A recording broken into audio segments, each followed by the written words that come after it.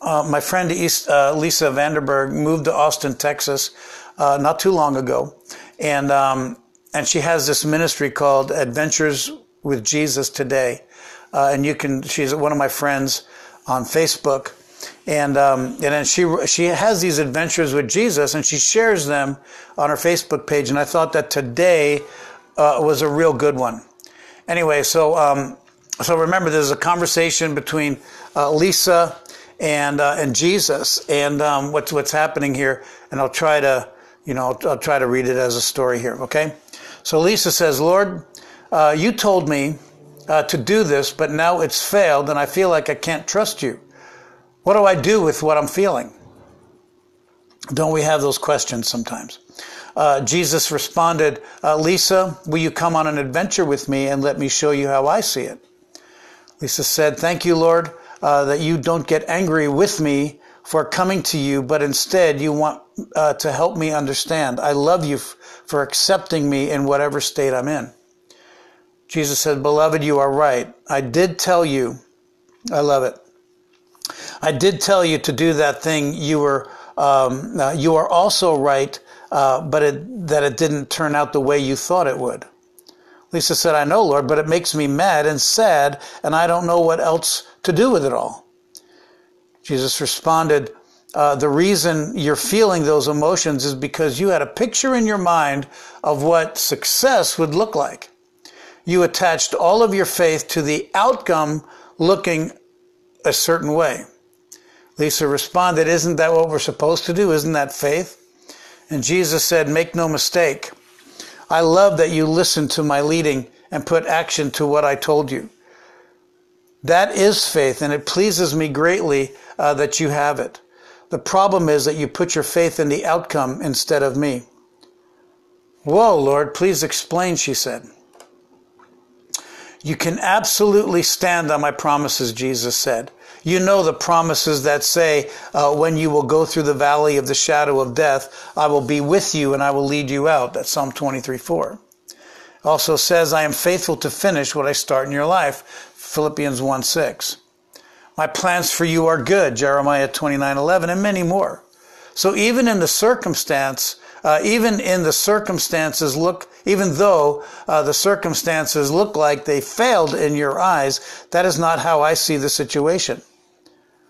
Lisa said, "Oh Lord, that gives me a deep, deep sense of security and peace. You're working all things together for my good, and I can stand on that truth." Jesus said, "Yes, precious one, you can. Trust my character and not in what you see in front of you.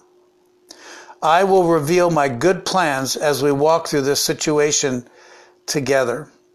So keep your eyes on me." Okay. Lisa has a ministry called Adventures with Jesus Today, and you can go to her website in order to look at that. If you need the link, I can message that to you. Okay? All right. Bless the Lord, O my soul, and all that is within me. Bless his holy name. And the reason why I read that was because I want to talk about some of those scriptures that she had talked about in leadership. See, a lot of times we come with an expectation of what the answer looks like. What does the answer look like? And so when God gives us something, we think we know how it's going to turn out, what it's going to look like. For example, this voting thing. Everybody thought it was going to be figured out the first day. But if we thought that with what the tactics were from the beginning to make it an issue, to make the voting a problem, you had to know that there was going to be a problem yesterday, that we weren't going to get a result yesterday. People walking out with ballots unprotected. Okay? People walking out without so people can come and steal the ballots if they want to. Regardless of which side you're on, it's not the issue. The point is, let's have a free and fair election. That's what the best part about what America was all about, was that we can have a fair election. I don't care. Again, I don't care what side you're on. If you're blue or red or green or purple or white, it doesn't matter. That's not the issue. The issue is specifically that you have to see that the enemy's tactics in all of this. The enemy wants to kill, steal, and destroy. But Jesus came that we might have life and have it abundantly. And so the outcome here doesn't look like what we thought it was going to look like. It looks differently, doesn't it? But don't focus on the situation. Don't even let your faith be on what you think it's going to look like in the outcome. Go back to some of the prophecies of the older prophets, Kim Clement and others. And believe me, the swamp does not want to be drained, okay? Whoops, that was a political statement, and if that stepped on your toes, I'm sorry. But the object is that the political spirit wants to take over, and it was in the midst of a political spirit that Jesus died. But make no mistake about it. This is part of the great shaking that is happening that the Lord spoke to me about years ago, last year, that he said there's going to be a great shaking and then the billions souls revival will come. So let's go to Psalm 23 verse 4. It says, Lord, even when your path takes me. Now, as a leader, you have to see this. Okay? Even when your path takes me through the valley of deepest darkness, fear will never conquer me, for you already have. You remain close to me and lead me through it all the way. Your authority is my strength and my peace. The comfort of your love takes away my fear. I'll never be lonely, for you are near. When you walk through the valley of the shadow of death, and as a leader, you will walk through the valley of the shadow of death. It's just not talking there about death, physical death. It's talking about it's talking about dreams and visions and all of that. God will take you through the hardships. God will take you through your situations. That's why I read that thing from Lisa Vanderberg, because it's so true. Well, a lot of times we put our trust in what success in obeying God looks like, and that's not it at all.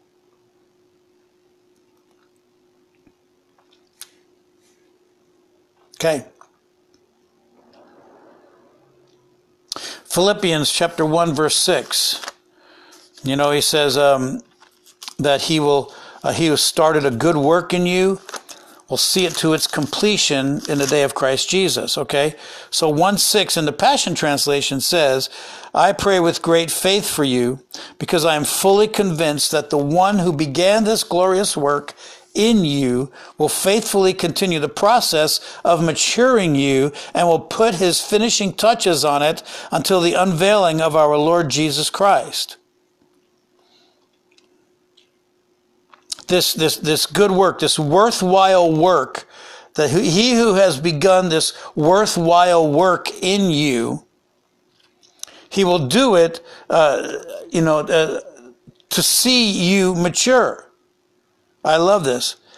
In you faithfully continue the process of maturing you. Another translation says that he will see to it that you remain faithful. And he'll put his finishing touches on it. Ephesians 2:10. I love it. We are his workmanship, created in Christ Jesus for good works. In the Passion Translation, it says, we have become his poetry, a recreated people that will fulfill the destiny he has given each of us. For we are joined to Jesus, the Anointed One, even before we were born. God planned in advance our destiny and good works we would do to fulfill it. Now understand this too. I'm reading out of the Passion, but understand in Romans 8:29, he says that you have been destined to be in the image of Jesus. Okay, so in all of this, Jeremiah 29:11, I have the plans I have for you are plans of good and not of evil, to give you a future, hear me, and a hope. And a hope. Jeremiah 29:11. as a leader, and if you want to become a leader, you have to see what is actually transpiring here. God is doing a deep work in you. And I shared before that when I came to Redding, I lost everything. But I gained more. I gained a closeness with Jesus that never would have happened had I not lost it all. My pride was in the stuff that I had. I was proud that my family was together. I mean, we were married for 34 years.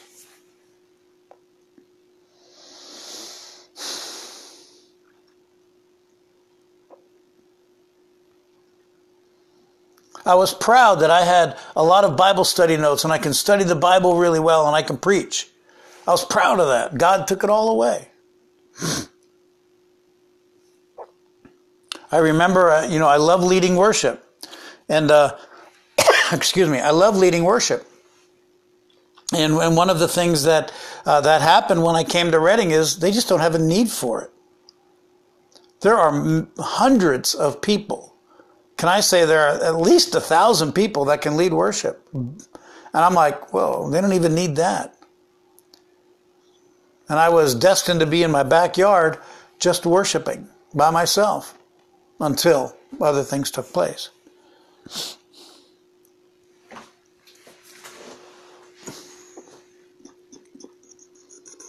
God is in the business of interrupting what we think success in God looks like. It was Jim Elliot that said, success in Jesus is not found in how many people you have in your church. Success in Jesus is found on how often that you obey him. It's a good word. It's not popular, but it's a good word.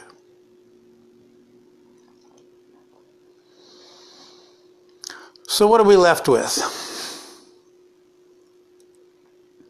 What are we left with?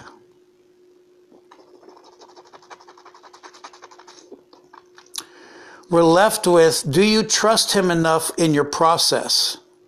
Do you trust God enough in your process to walk through, to make you and mold you into his image, and to see the end result through his eyes?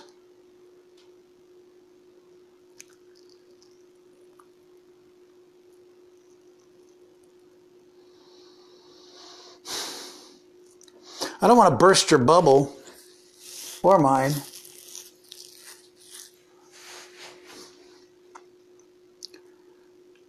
God doesn't have to use you. He wants to use you.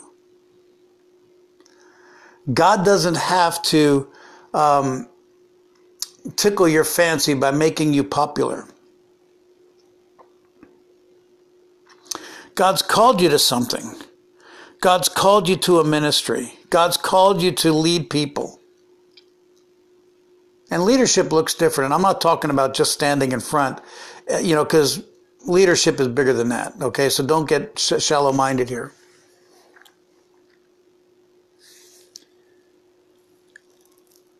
Remember that movie, Sergeant York?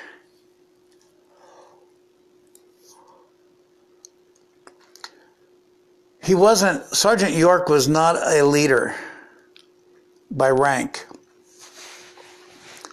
But he shot, he captured the Germans and brought them into custody, became a war hero, and eventually they made him a sergeant. But leadership is not what's on the outside. Leadership happens from the inside. Everything that you go through is preparing you to lead through situations.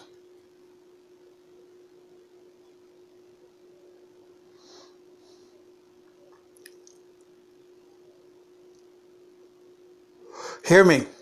You're going to make it. You're going to make it. What does that mean? God loves you and he cares about you. And God wants nothing else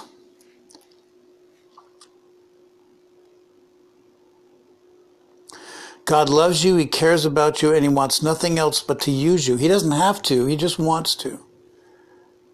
Because Romans 8:29 says that we've been predestined to be made into the image of his son. I want to read that to you so that you know what your destiny is. I get a lot of people, Tom, what's my destiny? And I tell them all the time, I don't know. I do know. This is your destiny. For he knew all about us before we were born, and he destined us from the beginning to share the likeness of his son. That's what our destiny is. That's what your destiny is. Okay? In the Aramaic, he has sealed us to be to share in the likeness or the image of Jesus. We happen to just be shells, can I say, for Jesus to dwell in us and to bring about his purpose on earth.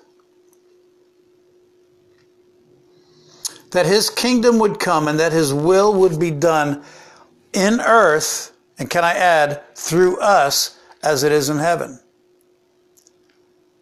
Okay? In this world you will have pressure.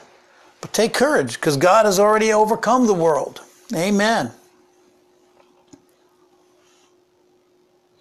Jesus reigns above everything, and you need to trust him, not your outcome, or not what you think your outcome will look like. I remember, this may be a stupid illustration, but I'll say it anyway. I was in New York last year, and I bought pizza. I went to this pizza place, hole-in-the-wall dive place, which is always a good sign when you're in New York to get pizza. And I walked in and I paid my $2 for my slice of pizza and a Coke. Shameless plug. And as I was in there, these slices, the guy ended up giving me 2 slices and the Coke. 2 slices. They were huge. They were, can I tell you, each slice was like this, came down like right about to here, and then circled around, and I ate 2 of them for $2. I think he just gave them to me. Gave me the extra one. It was delicious. It was. Oh, thinking about it now. Lord Jesus, take me back to the place that I was there. But in that place that I went to, there were 3 Arab men. One of them had a swollen eye, and I looked at him and I just said, dude, no means no. And he laughed. And I said, what happened? And he just said he just had an eye infection, or an infection that swelled it. I had it a couple of weeks ago. And I said, well, let me pray for it. And I said, you believe that Jesus heals. I believe that Jesus heals. Let me pray for you. I prayed for him, and the swelling went down. And he goes, whoa, what did you do? I said, I just prayed. And you believe that Jesus heals. I believe that Jesus heals. And that's all we did. We just asked Jesus to heal us. So we did it. And then he ends up, his eye opens, and he's able to do it. And then he comes out. His friend says, hey, I got a problem with my back. And I'm like, oh, let me pray for that. I didn't touch them. I was sitting in my chair, and I just said, God, Jesus, heal his back. He goes, whoa. And heat went through his back, and he was fine. The other guy had a knee problem. So it was that way, and it was really, really, really cool. Why am I telling you this? I'm telling you this because I love you. And I'm telling you this because you need to trust Jesus. And when you ask for something, it may look differently than what you want it to look like, but it'll be more than enough. Hence the pizza illustration. It'll always be more than enough. It'll always be more than you expected. I remember the meme that had the kid that, Jesus is there holding, with a big brand new teddy bear behind his back, and he's asking for this girl, this little baby, this child, hey, would you give me your old, tattered teddy bear? She goes, but I love it so much. I love it so much. She didn't see behind his back. He had a brand new, bigger And the same thing with us. So let's pray. That's all we're going to do today. So let's pray and let's just ask God to come. We're going to pray for a couple of things. In Jesus' name, we call for the life of God, the heaven itself to fall.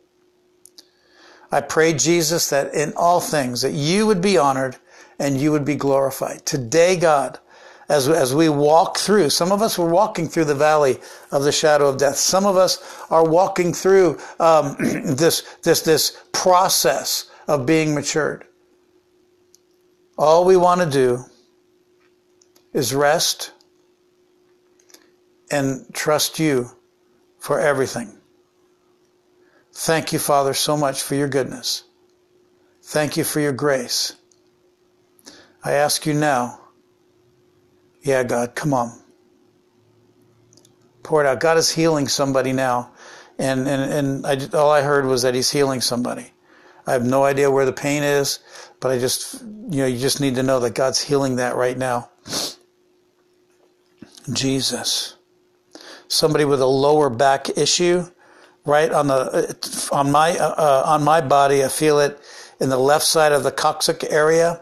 That's in the back, the lower bone in the back, the tailbone. Right at that area there, there's that pain, sharp pain, and God's healing that right now. Thank you, Father.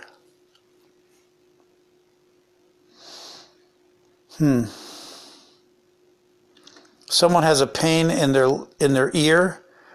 It's on this side. I mean, and it could be, as I'm looking at you, it's a different side.